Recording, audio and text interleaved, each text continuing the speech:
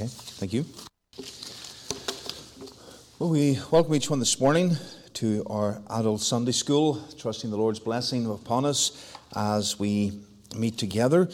And we're going to be considering this morning, moving on from our consideration of Arianism into Unitarianism, and specifically Henry Cooke and the Unitarians. And we are skipping forward from Arianism in the 4th century right through to the 18th, 19th centuries in Ireland, Northern Ireland specifically, but back in those days it was all Ireland, and the province of Ulster particularly.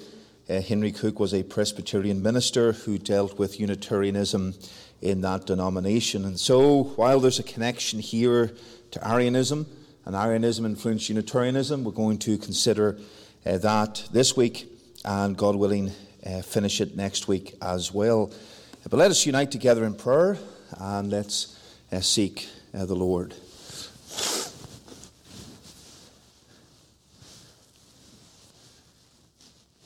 Let us pray. Eternal God and our loving Father in heaven, we give Thee thanks today that we can enter into Thy presence. We thank Thee that we can consider the great subject of church history.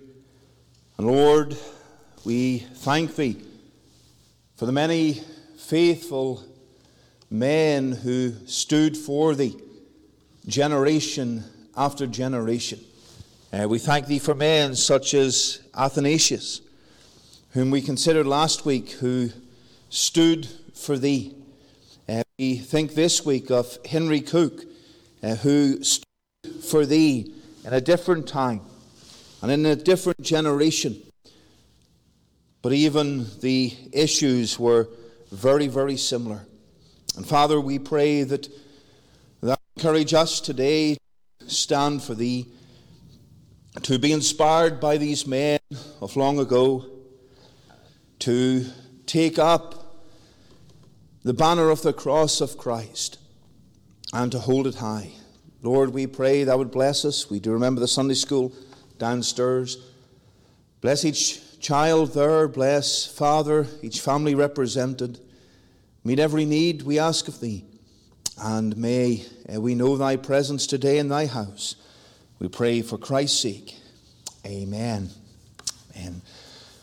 We're going to turn in the Word of God to Jude, the Epistle of Jude.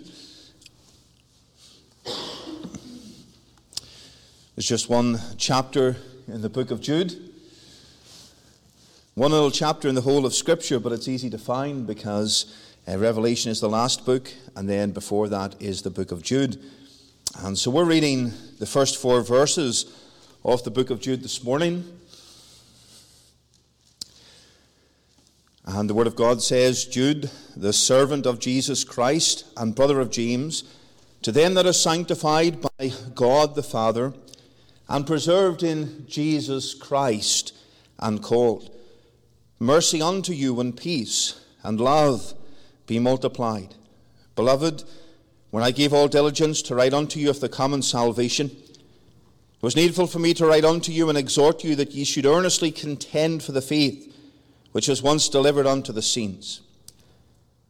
For there are certain men crept in unawares, who were beforefold ordained to this condemnation, ungodly men, turning the grace of our God into lasciviousness, and denying the only Lord God and our Lord Jesus Christ. Amen. Amen. In the city centre of Belfast in Northern Ireland, there stands a statue.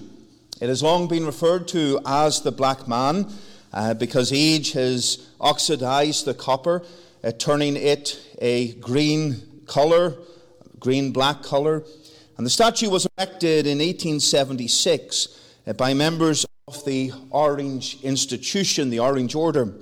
And the statue is a memorial to a noted Presbyterian minister who died in December 1868. He was born Henry McCooke. He was the son of a farmer in the year 1788. And he was born in a place called Gorilla near Mackeraw, County Londonderry. And by the time of his ordination in 1808, his surname was known as Cooke. Ian Paisley, in his book on the 1859 revival, states that Cooke was undoubtedly the greatest son that Irish Presbyterianism ever produced. Early in his ministry, he recognized the great issues involved in the Unitarian controversy and prepared himself to champion the cause of Presbyterian orthodoxy.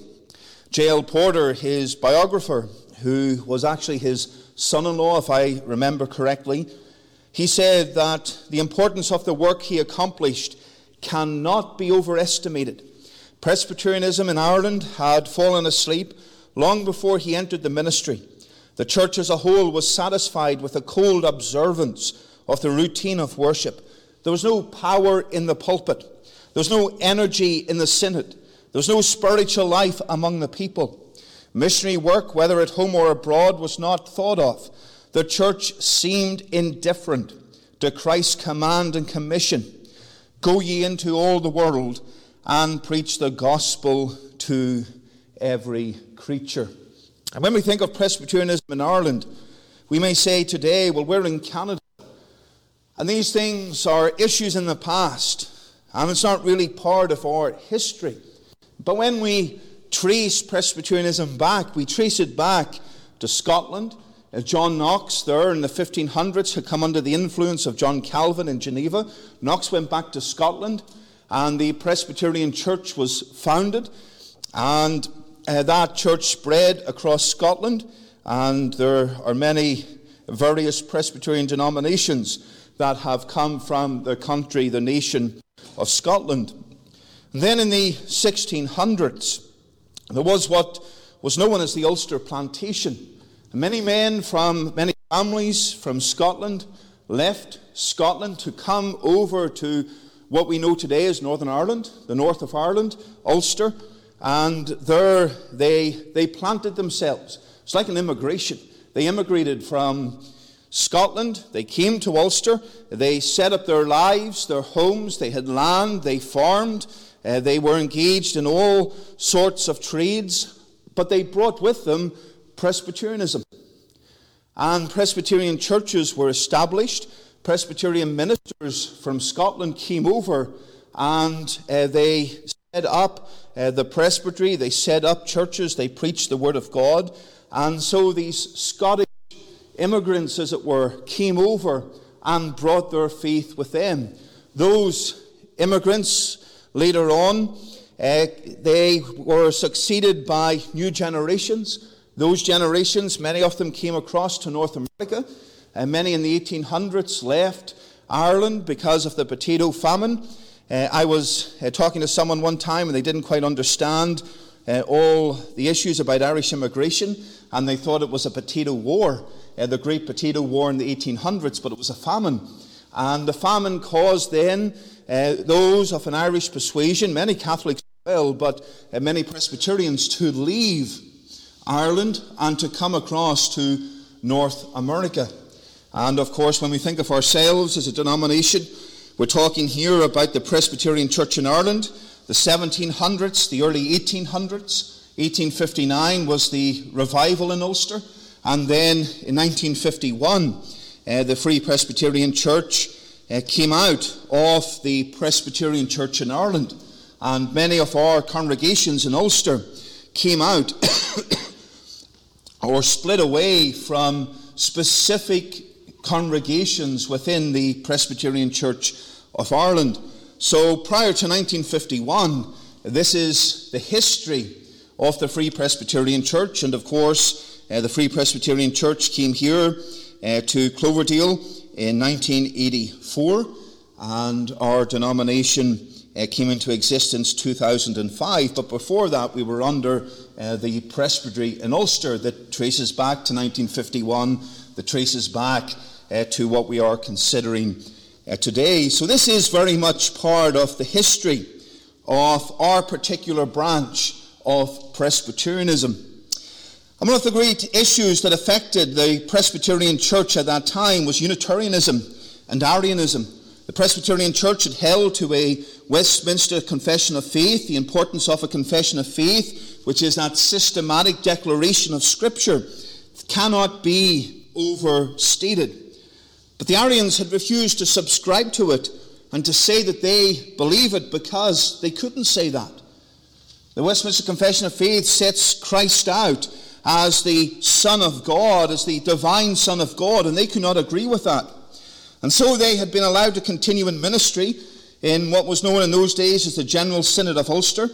There had been a separation in 1726 where the non-subscribers had been placed into one presbytery, the Presbytery of Antrim. But that separation was half-hearted and ineffectual. It would be like us today in the Free Presbyterian Church of North America, and we have maybe 2-3 churches that are Arian in their doctrine, and we set them aside and say, you can have your own presbytery, and we'll have our presbytery, but then there's the synod that comes above the presbytery. So we're still in fellowship with them, we're still serving the Lord, we still have the same denomination, but they're kind of a little off to the side doing their own thing when it comes to important doctrines about Christ and his person. And of course we would understand that to be not really separation at all. And that was the problem. That was the problem. But when we think of Presbyterian church government, we have the session of the church, the elders of the church. They form the session. Above that then, there is the presbytery that is represented by the ministers and elders of every congregation. And then many Presbyterian churches have several presbyteries. And so if we were to have several presbyteries, we could have a presbytery in Western Canada, a presbytery in Eastern Canada, and we could have a presbytery in the southern United States, for example, if we were going to apply this to ourselves. But then above that, we would have a synod. And a synod would be the representatives from the different presbyteries coming together. And then above that, there could be several synods, and above that, there could be a general assembly.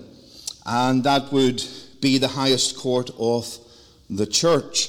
But at this time, the synod was the highest court in the Presbyterian church. And there were sympathies in Arian theology throughout the Synod of Ulster. Arianism, as we have considered, was named after Arius, who lived in 256 to 336. The Arian controversy in the 4th century greatly affected the church and led to the Council of Nicaea to consider this issue and to promote orthodoxy. We've considered that in the past. It's a non-Trinitarian doctrine, teaching about the Saviour, that he was a created being, that he did not always exist, and as a result he was subordinate to God the Father.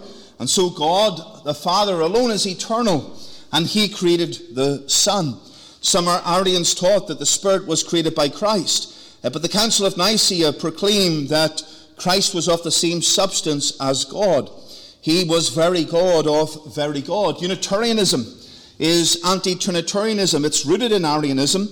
Alan Kearns' Theological Dictionary states that in Ireland, Unitarianism caused havoc within the Presbyterian church. Only the heroic stand of Henry Cooke finally forced them out of the Presbyterian church in Ireland. It was a system of doctrine that rejected the Trinity and the deity of Christ, stating he was not God.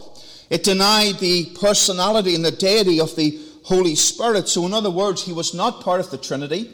He was not a he. Rather, he was an it. And we believe that the Father, the Son, and the Holy Ghost are the three persons of the Trinity. We use the pronoun he. But they denied that the Holy Spirit was divine, and they denied that he was a person. He is not some force, as some may teach, but he is a distinct person in the Trinity. Kearns also said that it repudiates the Word of God, with particular reference to the doctrines of creation and the fall, the blood atonement and resurrection of Christ, and salvation by grace through faith in Christ. It rejected every idea of endless punishment. In a word, Unitarianism is man setting up himself as the supreme authority, making a God on the basis of that authority, and thereby worshipping himself in the God he has created. And so we see very quickly there, through those explanations, the seriousness of this. There are great fundamental doctrines of the faith that are being denied. We have an open position on baptism, but this was far more serious than someone holding a different position on baptism that we would accept as a denomination. This was going to the fundamentals of the faith, dealing with the doctrines that outline and explain how men are saved and corrupting them, and proclaiming and influencing through that corruption. And so this disease of Arianism and Unitarianism was spreading through the Presbyterian Church. And as we've seen, it affected how they witnessed, it affected their evangelism, it affected their missionary work. And if we hold to any doctrine that is false, or we deny some fundamental aspect of the Word of God, it affects our witness and our ability to serve Christ within His church. J.L. Porter wrote that the errors which prevailed in his church and country served largely to direct the studies and mould the discourses of Mr. Cooke. He aimed at reform, to free the church from error, and to raise the people to a higher standard of morality. And these were his objects. The rise of Arianism in the Presbyterian Church dated back from the beginning of the 18th century. At first it assumed a negative character, and the history then in the notes is told. There were those who pushed this view. They said that no church has a right to interfere with the freedom of thought, and so no church had a right to impose a creed upon its ministers or members. They would only acknowledge the headship of God. And so we find that the very structure and understanding of a church and how a church should be governed and how a church should lead was under fire. A church has a right to say to its ministers and to its elders and to its members, this is what we believe. This is what we stand for. This is what we believe the Word of God teaches. And if you want to become part of us, do you want to be a member in our congregation, or you want to become an elder or a minister in the future, this is what you must embrace. This is what you must love. This is what you must preach. There has to be a standard. There has to be a standard. And how foolish it would be that if we did not have a standard on salvation, we would have someone come and preach on salvation through faith alone, and then the next week someone would come and they have a different view that is accepted by the church, and they would say, don't worry about salvation through Christ alone. Good works, pay into the church, be a good person, don't miss a service. That's how you can be saved. And then the next week someone else comes and they have a different means of salvation. It's ludicrous. But a creed and a confession holding fast to Scripture guards against that and guards against errors on all manner of different doctrines. And so this support of Arianism, Unitarianism, was part of the New Light Party, it was called. The New Light Party met in the year 1705. They formed themselves into an association called the Belfast Society. It was designed for mutual conference on issues that were in the Christian world. It promoted Arianism, and there was rumours, grave rumours, moving down the notes quite quickly there, that excited dissatisfaction and alarm among the people of Ulster. The Orthodox party in the Presbyterian Church brought the matter to the Synod and carried a resolution to effect that all ministers be recommended to renew their subscription to the Confession of Faith. The Belfast Society opposed this, and they argued that every man's persuasion of what was true was the sole rule of faith to him. And so the issue continued, and I can let you read those notes yourself. But the New Light theology spread throughout the Synod, spread throughout the congregations. Gospel light was not yet entirely extinguished in the Synod of Ulster. There were many who longed and prayed for revival in the church and reform in the state. And of course there were political questions during this time as well. They lamented the errors in doctrine that had crept into the church and the concern about unity with England and Scotland and Wales, the United Kingdom, and Ireland's place in that, of course, was a big political issue and still is to this present day. But moving into the 1800s, the tide began to change, and churches showed a preference for more evangelical candidates as their ministers. Henry Cooke gave testimony in 1825 and said that he was ordained in 1808. He believed he succeeded in Arian.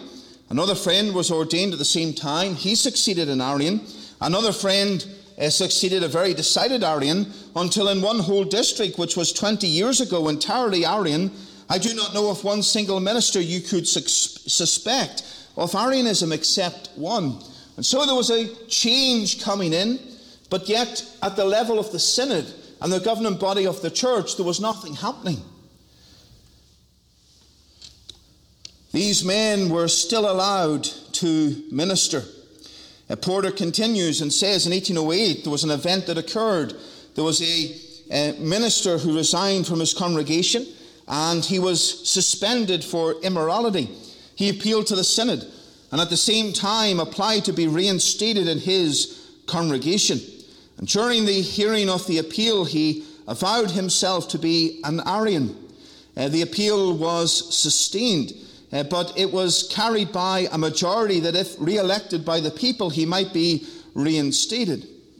5 members of the synod protested against this decision, and in the succeeding year they were joined by 12 others who assigned the following among other reasons: because the Reverend J. Kerr denied the doctrine of the Trinity, which we consider a fundamental article of the Christian faith, the denial of which is utterly subversive of Christianity. And they went on then to register their complaint. But there was not a united stand at that point against Arianism. The leaders of the New Light Party were men of great ability. One particular individual was Henry Montgomery. He was Cooke's chief opponent. We'll see more of that next week. But these men had the business of the synod largely in their hands. They were practiced in debate. They were eloquent in speech. Their appeals for freedom of thought and Christian forbearance made a deep impression on many who had no sympathy with their theological views. And their theology, besides, was not yet demonstrative. It was negative rather than dogmatic. And these men refrained from publishing their opinions on the fundamental doctrines of Scripture. One boasted that he had preached for half a century, and no member of his congregation could say to what party he belonged. Their discourses were in general weak moral essays with little in them to alarm and less to instruct the sinner. There was peace, as we would say, but yet there was no peace. And such was the state of the synod when Cooke's name began to spread across Ulster. And when that issue came regarding this professed Arian who was suspended from his pulpit in 1812, Cooke took no part in that debate, but there was an impression made upon his mind. He sat and he considered as to what was going on. The presbytery in which he belonged and into which he had been admitted was largely composed at that time of men who were part of this New Light movement. In the church that he was in, he had replaced Arians, and many of the leading families were Arian in their particular view. And so, as we've said, the ministers at that time, they preached, but they didn't, as it were, publish what they truly believed. The doctrines that they believed, the Arianism they believed, it affected their preaching. It affected what they were saying. It brought their sermons into the realm of talks about morality rather than preaching the true gospel of the Lord Jesus Christ. They did not publish their systematic theologies that stated that they denied Christ and denied his deity, etc. But those doctrines were the foundation of what they were preaching. And of course, we know that too well, don't we? What we believe affects how we act. what we believe affects what we say, what we practice. If we truly believe in Christ, if we truly love him and his word, that will show forth in our lives. As we come to worship him, as we come to praise his name, we cannot hide what is truly in our hearts. We may not stand up and say, our heart is like this, but through our actions and through our words, that can betray what our heart is like. It was like that with these men. They were not prepared to, as it were, put their heads on the line for the false doctrine that they were promoting. They kept that to themselves, and they preached, and their preaching lacked the fire, the persuasion, the urgency that should be found in true biblical preaching. And during this time, it is said by Porter that Cooke's mind was being prepared. It was very much an intellectual debate, and he stood up in presbytery many times over the years after this and debated and debated. There was one particular event where Henry Montgomery stood up and he spoke for a lengthy period of time. And I'm not sure if any presbytery today would allow a man to speak for the few hours that this man spoke, but he stood up and he basically tore apart orthodoxy. He supported Arianism. And when he sat down, there was great support amongst his brethren for what he had said. But there needed to be a response. And Cooke stood up. He hadn't taken a note. He hadn't written anything down. He stood up and he spoke for a lengthy period of time as well, and tore apart every argument that Henry Montgomery had made. And that was one of the great speeches that led to action later on in removing those of that Unitarian persuasion out of the Presbyterian Church. But it shows the mind of this man. It shows how God had blessed him in that way to stand up without a single note and to deal with all of these issues and to promote the cause of orthodoxy. That is why he was hailed as a hero in this particular division. As a man of faith, a man who was not ashamed of the truth of God, a man who was prepared to stand against it. There were those within the synod who, as we've said, were controlling it. And they were Arian in their thoughts, and they had their own agendas. But God raised up a man who was not prepared to let them do what they want. And he sought, by God's grace, to guide the church back to what it ought to be and what it ought to believe. Moving into some of his background then and his discovery of truth. His father came from English Puritan stock, and of course the Puritans, when Cooke was born, the later English Puritans were in the early 1700s, and so Cooke being born 70, 80 years after that, it's not so long a time period. Many of the Puritans had been dead for little more than a century, if at all, for some of them. His mother came from a Scottish family who had moved to Ballachy in County Londonderry. And his mother had a great influence on his life. His biographer said that proud of the struggles of her Covenanting forefathers in defence of the faith and freedom, she never forgot fact or legend connected with her history in Scotland and Ulster. To her, Henry was indebted for more of those anecdotes and incidents of Irish history, which in after years he recited with such power. He was taught at a number of hedge schools around the countryside. And of course, the schooling system then was very different than it is now. But he was taught in these schools. He entered Glasgow University at the age of 14. And at this young age, he was already familiar with many of those classic Greek authors. And he had been taught Latin and Greek. But he left university without a degree. Some would point to his father's illness or the fact that he found the lectures dull. But he did admit that the fault lay with him. But despite this, in 1806, he was accepted as a ministerial student in the presbytery the Presbyterian Church. He was licensed to preach the next year, and his written piece for trial was on the subject, "Is vindictive justice essential to the character of deity?" And that shows us something of the grasp that he had of theology and the Scriptures at this early stage. The paper affords some good examples of that acute logical power, Porter said, which he displayed in such perfection in after years. But what is chiefly interesting is this, that it develops with clearness and force the doctrine of Christ's substitution as lying at the foundation of the atonement, and it strongly denounces the heretical dogma that an exercise of divine mercy alone, apart from Christ's sacrifice, could have saved sinners. In other words, he argued that Christ was needed. His deity was needed. His sinless life was needed in order to save us. His trial text was, "How shall we escape if we neglect so great a salvation?"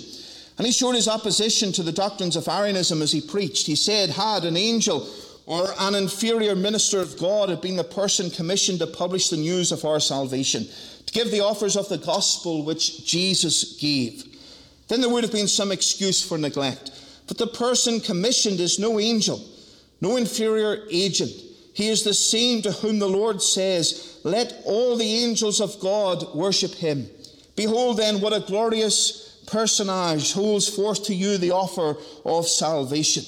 He thought it no robbery to be counted equal with the Father. Him you may trust, for in him there is no possibility of deception.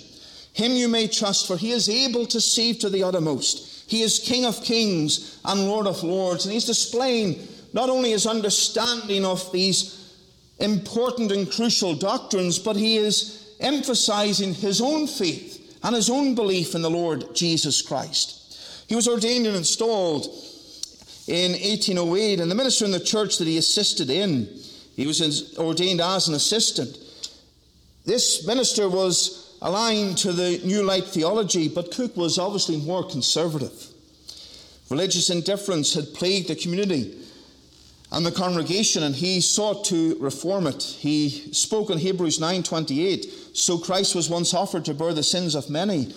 And Cooke said that no power short of omnipotence was able to accomplish the great work which Christ undertook. Therefore, in him dwelt the fullness of the Godhead bodily. He entered the lists alone. Alone he triumphed, leading captivity captive and receiving gifts for men. He preached on John 14:27 and said that Christ himself has made our peace, as the apostle hath declared. If then Christ gave his peace unto us, he must give himself unto us. This peace springs from and consists in his union with us. Because he liveth, we shall live also. His first communion address included these words, "Come, communicants, and let us magnify the Lord together. Slaves too long in the world, let us deliver ourselves to Jesus, to his praise, to his love, to his service. There are in heaven this day thousands and tens of thousands praising and adoring the Lord. Are your hearts joining the glorious choir?" he said. "Two things are before you, earth and heaven. Earth is perishable, heaven eternal. Earth full of sorrow, heaven full of joy. Adhere to Christ and his cause. Be faithful, and heaven is yours." Porter said that the words of the eloquent young preacher went like an electric shock through the congregation. They had never heard such preaching. The dryness and the coldness and the intellectualism of Arian preaching, the lack of that evangelical thrust, that lack of fire and fervency had changed the congregation.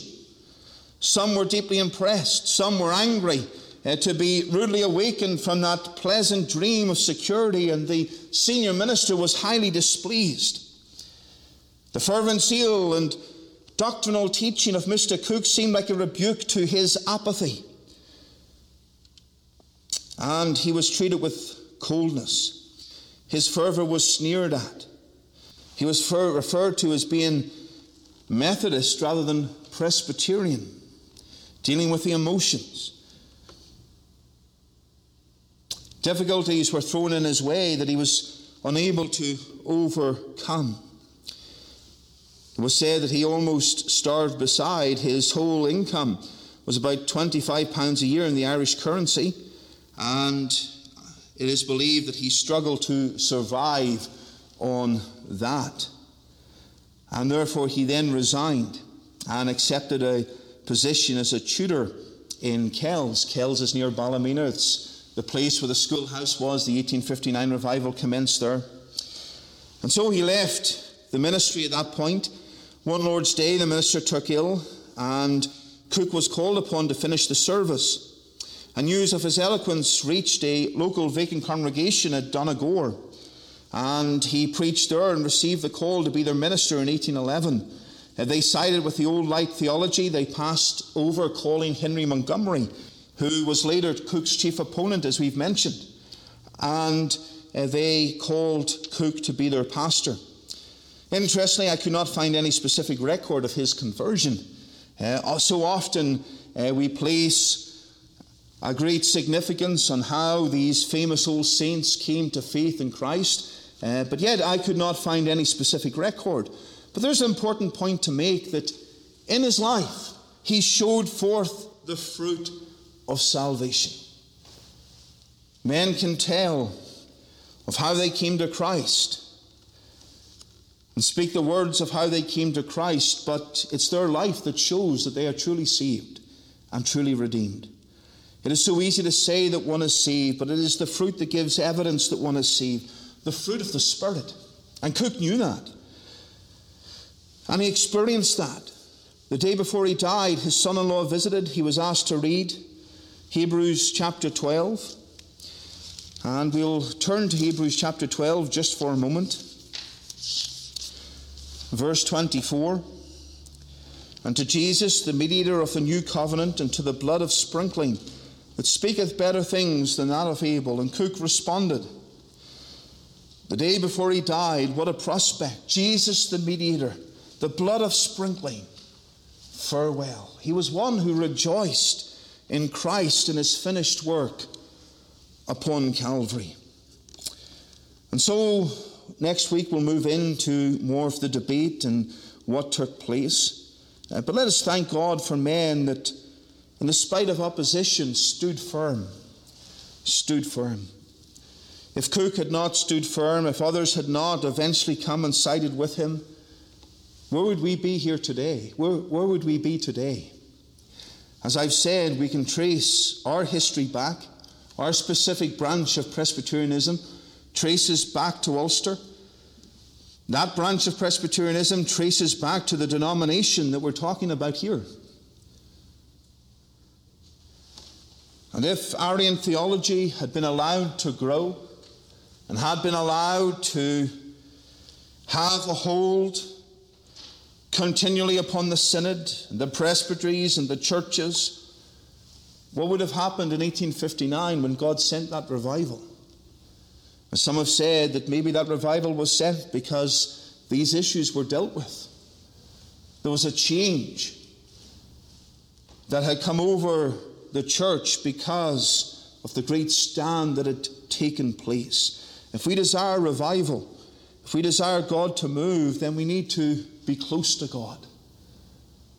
And we can't be close to God if we do not believe that his Son is the second person of the Trinity, that he is divine, that he truly is the Savior of sinners. And the sad reality is, moving into those practical thoughts, that churches can and do move away from their founding principles and doctrines. They ordain men that they ought not to ordain. They ignore heresies, errors, and compromise that they ought not to ignore. And if Cooke had ignored all of this and said, I'll just be in my little country church, and there I'll worship God with my little flock, and there I'll preach, and there I'll set forth the true gospel. But what happens outside of my little country church? Well, I'll let others deal with that. I'll just be faithful in my little corner of the vineyard. And how true that is, there must be faithfulness there. But the church is bigger than that. And of course, a denomination is bigger than that. And God's people are bigger than that. And the need to stand for truth is bigger than that, though that little country church is a very important and central part and focus of that work. There was a greater battle that had to be fought. Oh, he could have hid away. In those days, there's no Facebook, no sermon audio, nothing like that. If you wanted to travel to the big city of Belfast, well, you couldn't hop in your car. And, Cooke lived maybe 30 minutes, 35 minutes today would take you into the city. You get a train, you could get a bus. It's very easy. In those days, it was a lot longer. And so, in those days, it was more isolation, more peace and quiet to just work in your little country church. But yet, the Lord had impressed the truths upon his heart. He cared and wanted to take and desired to take that stand. We need to be aware that such men can creep in unawares. We're aware of that. Acts 20 tells us that, but Jude 4, where we read from earlier, tells us that men can creep in unawares. Men can become part of the denomination and part of the church, but their aim is not to preach Christ. Their aim is to preach the false doctrine. We need to remember that no church or denomination is immune, and so a great care and diligence must be taken to thoroughly test and discern men as ministers and elders. No church or denomination is immune. Just because we preach the truth, just because we practice separation, does not mean we are immune from what happened back over 200 years ago. It can happen again, and it does happen. And therefore, there's a great necessity to pray for the leadership of churches, to have discernment and knowledge and grace and courage and strength to stand for Christ in these matters. Do you pray for the leadership of this church? Do you pray for the leadership throughout all of our churches? There's a great need for discernment, knowledge, grace, courage, and strength in leadership. There's a need to be separate from such affected churches and to avoid such ministries. And that is most necessary for our spiritual good. I remember driving down Highway 1 in Calgary through the city. I think my very first time was back in 2019. I noticed a Unitarian church there. And I was thinking of, obviously, the great influence of Unitarianism, what we're talking about. And I thought, there's a church we'll never have fellowship with. There's a church we won't support. There's a church whose pastor will never be in our denomination. Why? Because we separate from that. We separate from that theology. We separate from that teaching. Because we believe it's not biblical. And we're to pray for men who are called and prepared by God to stand for his truth in his time. Constantly throughout church history, there are names of men God has called to take a leading role and to stand for him. Athanasius was one of them. Alexander there at Nicaea was another. Henry Cooke. We can think of Martin Luther, John Calvin, John Knox. The list goes on and on and on. Let us pray for men in our generation who are like these men of old, who are prepared by God to stand for his truth in his time. Let's pray and let us seek the Lord. Our Father and our God, we thank thee for thy word today. We pray that thou would bless it to us. We pray that we would rejoice in what thou hast done. We think of this part of history that is so connected even with us today. As we look back across our own background and context, we pray, O God, that thou would impress upon us the importance of these truths, and standing for thee, may we be those who pray for men in leadership who know and love thee. Father, we look to thee that thou would bless us, that thou would strengthen our faith, that thou would cast out any thought of error or heresy, that we would believe upon thy truth and stand firm upon the Scriptures. Lord, bless us. We pray that thou would bless us now as we move into our worship service. Go before us, bless thy word to our souls, we ask for Christ's sake. Amen.